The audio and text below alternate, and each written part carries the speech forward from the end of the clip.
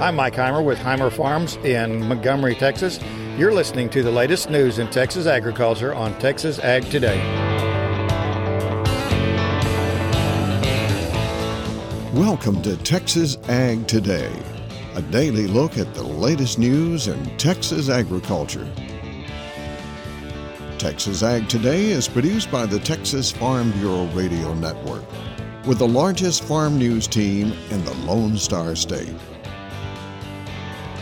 Now here's the host of Texas Ag Today, Carrie Martin.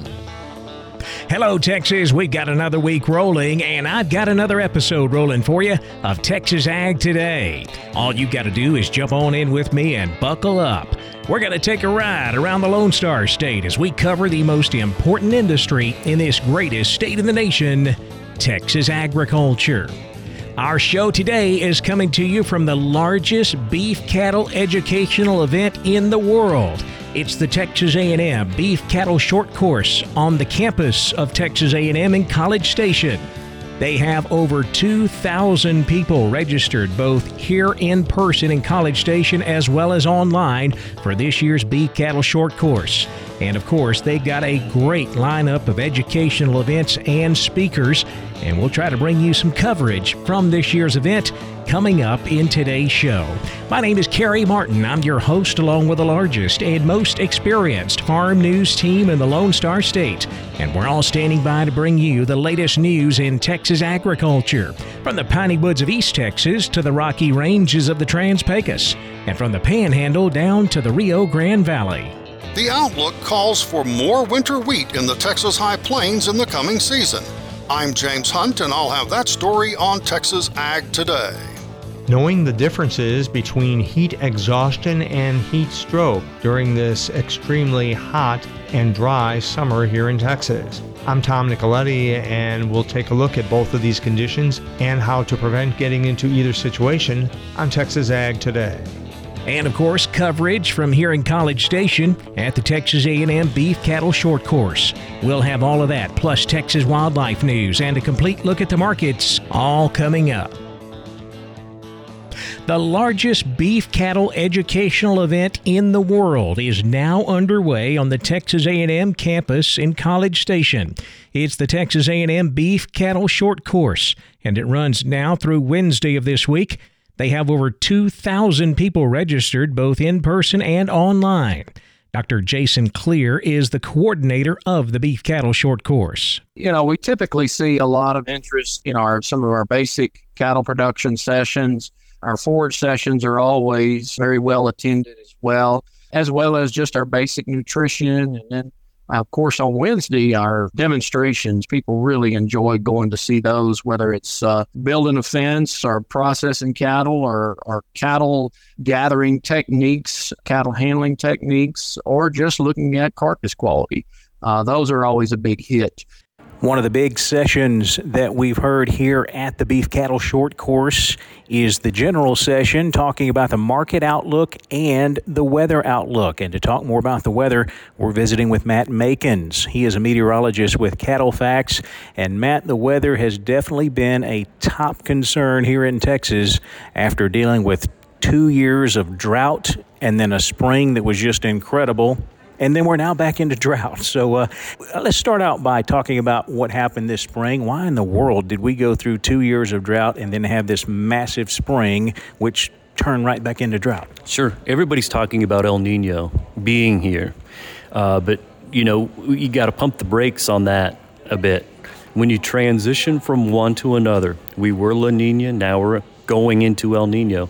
When you transition, you can't expect it to be like flip a coin. It's going to land on one or the other. There's a period where the atmosphere is debating itself on, should I hang on to La Nina or go to El Nino? And we saw that firsthand. So, we started the year off very, very dry, very La Nina, and then May hit us. Well, really late April, but through May hit us, and it's like, wow, what's this new pattern about? We're getting water everywhere. That was the atmosphere saying, I'm in El Nino now. Well, what happened when we got dry here in June and July? The atmosphere went back to saying, I'm not so sure on El Nino just yet. But as we go forward, over the months ahead, and certainly through the fall and winter, the atmosphere is going to say, I'm El Nino, I'm here to stay for a little while, and that's going to be better for production as we go into the winter next year. So what should producers look for as we get into fall and then transition into spring calving? As you look at a map of the country, El Nino kind of starts its impacts over the southeast, Florida, Gulf Coast states, eastern seaboard. And it does so by giving them the water. And that's how you start off a season. But as you transition, say through November, December, get into January, that moisture starts to cover Texas. And it may try to get to the southwestern U.S., but really starts to move into Texas. So as we get into those colder months, look for a gradual transition into a wetter period. The later winter, that's the bigger impacts. That's when we're wettest. And that may be in the form of ice, snow, rain, depending on where you are in Texas. But that's also a key time for calving, obviously. So if we're getting these increased storms with increased frequency of cold temperatures, you gotta watch out for spring calving, especially with El Nino's risks increased for cold impacts. But this is still a good sounding forecast for, say, wheat, pastures into next spring. It's a much more favorable forecast than what we had going into this year. Matt Makins, he's a meteorologist with Cattle Facts. Matt, thanks so much for the insight and appreciate your time. My pleasure. We'll see you next time. The Texas rice crop is currently a mixed bag of yield and quality due to the weather. According to the Texas A&M AgriLife Extension Service, rice planting got off to a slow start this year due to rain and cool spring temperatures. It was then hot and dry, which contributed to decent yields but lower quality. Drought also impacted rice production west of Houston, as water supplies were cut off for an area that represents about a quarter of Texas rice acreage. This year, a little over 140,000 acres of rice were planted, down from 190,000 acres last year. AgriLife reports dry conditions reduced disease pressure, but high nighttime temperatures reduced yields around 10%. For the Texas Farm Bureau Radio Network, I'm Jessica Domel. After years of devastating drought, it is now a good time to be in the cow-calf business in the Texas Panhandle. Hemphill County Extension Agent Andy Holloway. Because we've had these rains and because it's green and pretty in the Texas Panhandle, lots of our producers have not either sold out completely, they might have sold down, but some of the producers in our particular county of Hemphill hadn't even sold down. They've been able to hold on to their herds completely. And those people are in the driver's seat, because when you can sell weaned calves off of your mother cows for $1,600 to $1,800, it's a time of record profits for those cow-calf producers. Holloway says cattle producers need to be careful when buying high-priced replacement heifers to rebuild herds right now. He recommends using all of the available tools to manage risk. The outlook calls for more winter wheat in the Texas High Plains in the coming season. James Hunt takes a look at the winter wheat situation from Amarillo. As we head deeper into August, we're in that time when we generally anticipate planting of winter wheat to begin in the Texas High Plains. Many farmers will wait until, say, October to get going, but regardless of when the planting gets underway, Texas A&M grain marketing economist Mark Welch believes favorable weather will motivate farmers to plant more of it. I think with the moisture prospects, again, hopefully with a shifting weather pattern back to an El Nino system, which is generally more favorable for winter wheat from Kansas and Oklahoma and Texas, usually gives us a wetter and cooler winter. I'm looking for much better things for winter wheat production in the southern plains for this 24 crop in terms of acres and yield, a significant rebound on the production side when it comes to U.S. winter wheat. Of course, the potential downside to higher production is that it could depress prices. But Dr. Welch reminds us the influence on winter wheat prices is international. We're talking about global markets. The U.S. only accounts for 6, 7, 8% of world wheat production. So total, we're relatively small, but we're a major exporter still.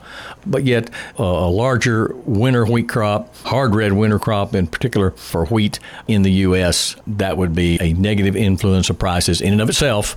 Then we'll see, of course, what happens in other parts of the world, production prospects and trade and wars and all those kinds of things. There's an opportunity to hear Dr. Welch talk more expansively on the topic of wheat marketing at the annual Wheat Heart Wheat Conference.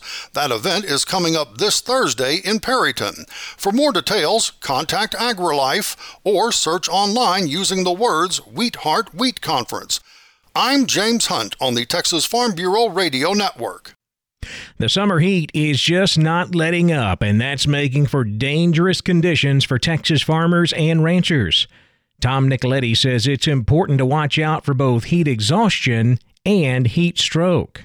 Ranchers and farmers continue their work outside in the intense Texas summer heat. For them and others, staying hydrated by drinking plenty of water and wearing proper clothing to protect against the intense rays of the sun are very important. So is knowing the difference between heat exhaustion and heat stroke. Waco physician Dr. James Sharp is here today to explain those differences. Let's start with heat stroke, because that is a life-threatening condition that is marked by mental status changes, confusion, possibly seizures, or complete unconsciousness. Prior to that, a person will have symptoms of heat exhaustion, which is certainly still a very serious condition, but they can start out with symptoms that are misleadingly benign sounding. They might be lightheadedness or headaches or a feeling of weakness. A person might notice clumsiness or abdominal cramps, nausea, vomiting, or diarrhea. Very heavy sweating. We might be inclined to think it's a dehydration issue, but it's not exactly. But actually, a person can be well hydrated, but because of overexertion in extreme temperatures that we've been having and the humidity, we can still suffer from heat exhaustion. Now, doctor, what can people do to prevent these conditions? This far into the summer, many people are acclimated to their work environments, and that's fantastic. But every day, a person working in the heat needs to be taking out time to cool off, drinking icy drinks, making sure they're well rested. And if a person has been recently ill or feel like they're coming down with something, that's a great day to take it easy and not try to push as much as they normally would be able to, because that illness can predispose you to a bad outcome. That is Waco physician Dr. James Sharp. I'm Tom Nicoletti at the Texas Farm Bureau Radio Network. Online registration for the statewide quail symposium ends soon. I'm Jessica Domel, and I'll have that story coming up on Texas Ag Today. And the quality of native grass declines at this time of year for stocker cattle, so feeding a supplement may be the answer. Veterinarian Dr. Bob Judd has more on that coming up next as we continue our show from the Texas A&M Beef Cattle Short Course in College Station.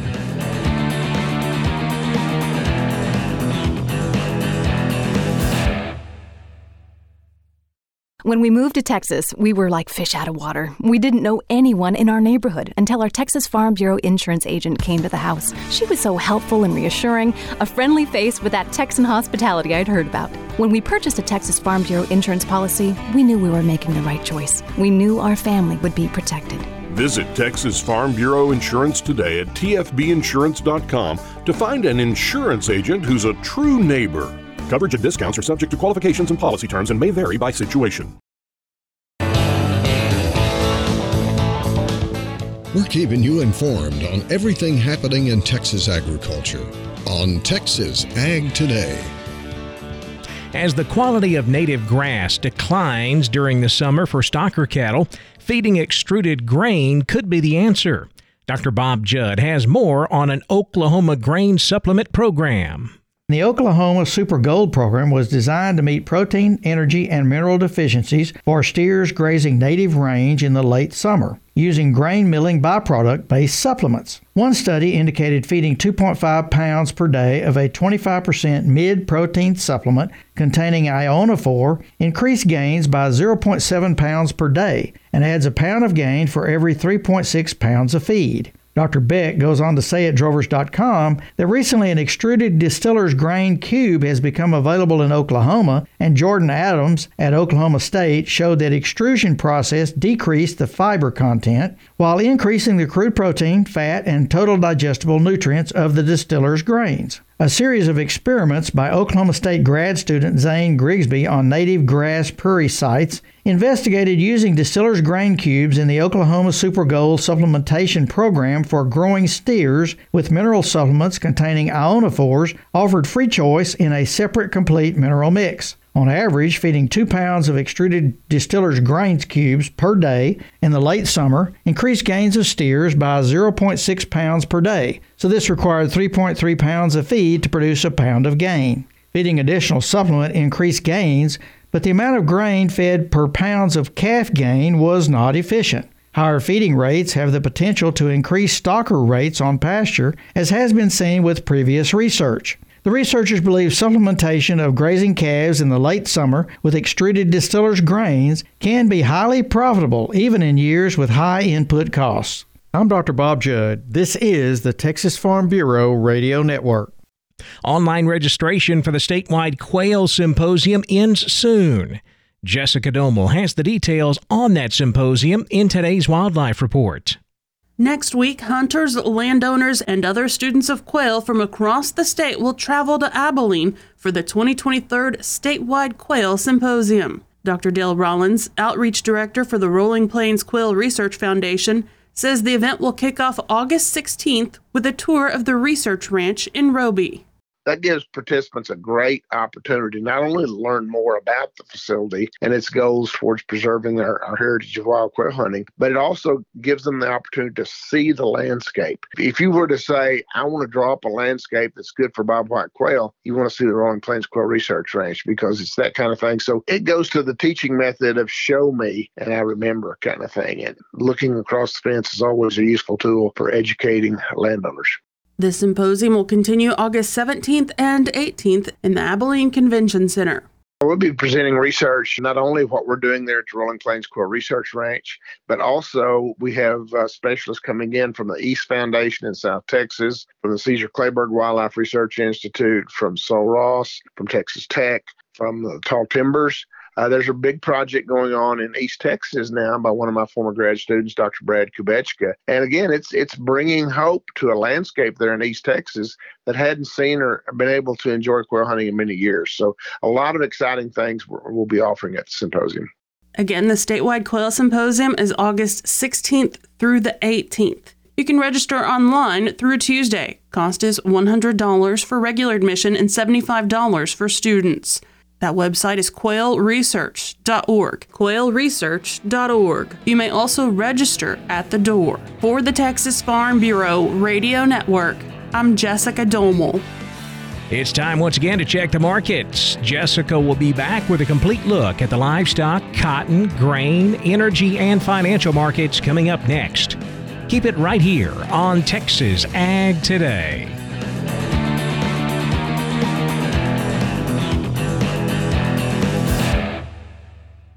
Texas Farm Bureau has served farm families in rural Texas for nearly 90 years. We're pleased to offer new affordable health care coverage choices for all Texans through Texas Farm Bureau health plans. You do not need to be a member to inquire and apply. Plans are available anytime. There is no open enrollment period. Our United Healthcare Choice Plus network of providers is one of the largest available. For more information about the different plans, how to apply, or to get a quote for you, your family, or your small business, call 833-TX-HEALTH or visit 833txhealth.com. We're giving you the market information you need on Texas Ag Today.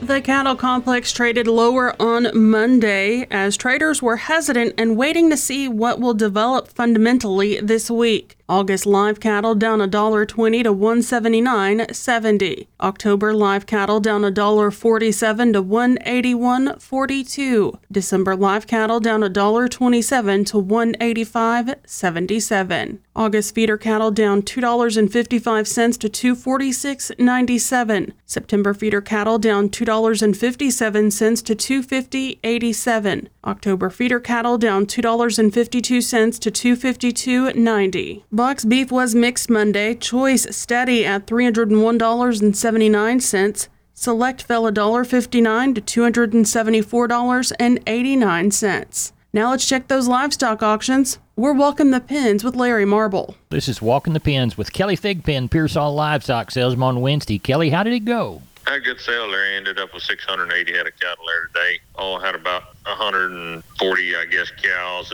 and bulls. Looked like that Packer cow and bull market was some better this week, even, I guess, $1.15 on the best cow. Didn't have any really outstanding bulls, but close to $1.30 on the better end of the bulls. So just really good, strong market there. Did have a few replacement cows in the mix, nothing real spectacular, but kind of 1,300 to 1,500 on some of the bred cows. Didn't really have too many pairs that stayed together. The ones we did have kind of 14 to 17 on those. And then on the calf and yearling side of things, I thought it was plenty good all the way across the board. Some of those little lightest weight kind of cattle, those 250 to 375, some of those little calves that are coming off pretty light, pretty young, or under a little bit of pressure, not as many friends there, but still selling good, just not quite as high as they were. If you find someone with some condition to them, they'll sure bring the money, but those little fat ones coming right off the cows. Guys are pulling these calves light now. It looks like, a lot of lighter calves today, just trying to get them off the cows. Anyway, quality was sure good, and I thought the market was just outstanding all the way across the board. Kelly Thigpen, Pearsall Livestock. Tell everybody how to get in on the action for next week.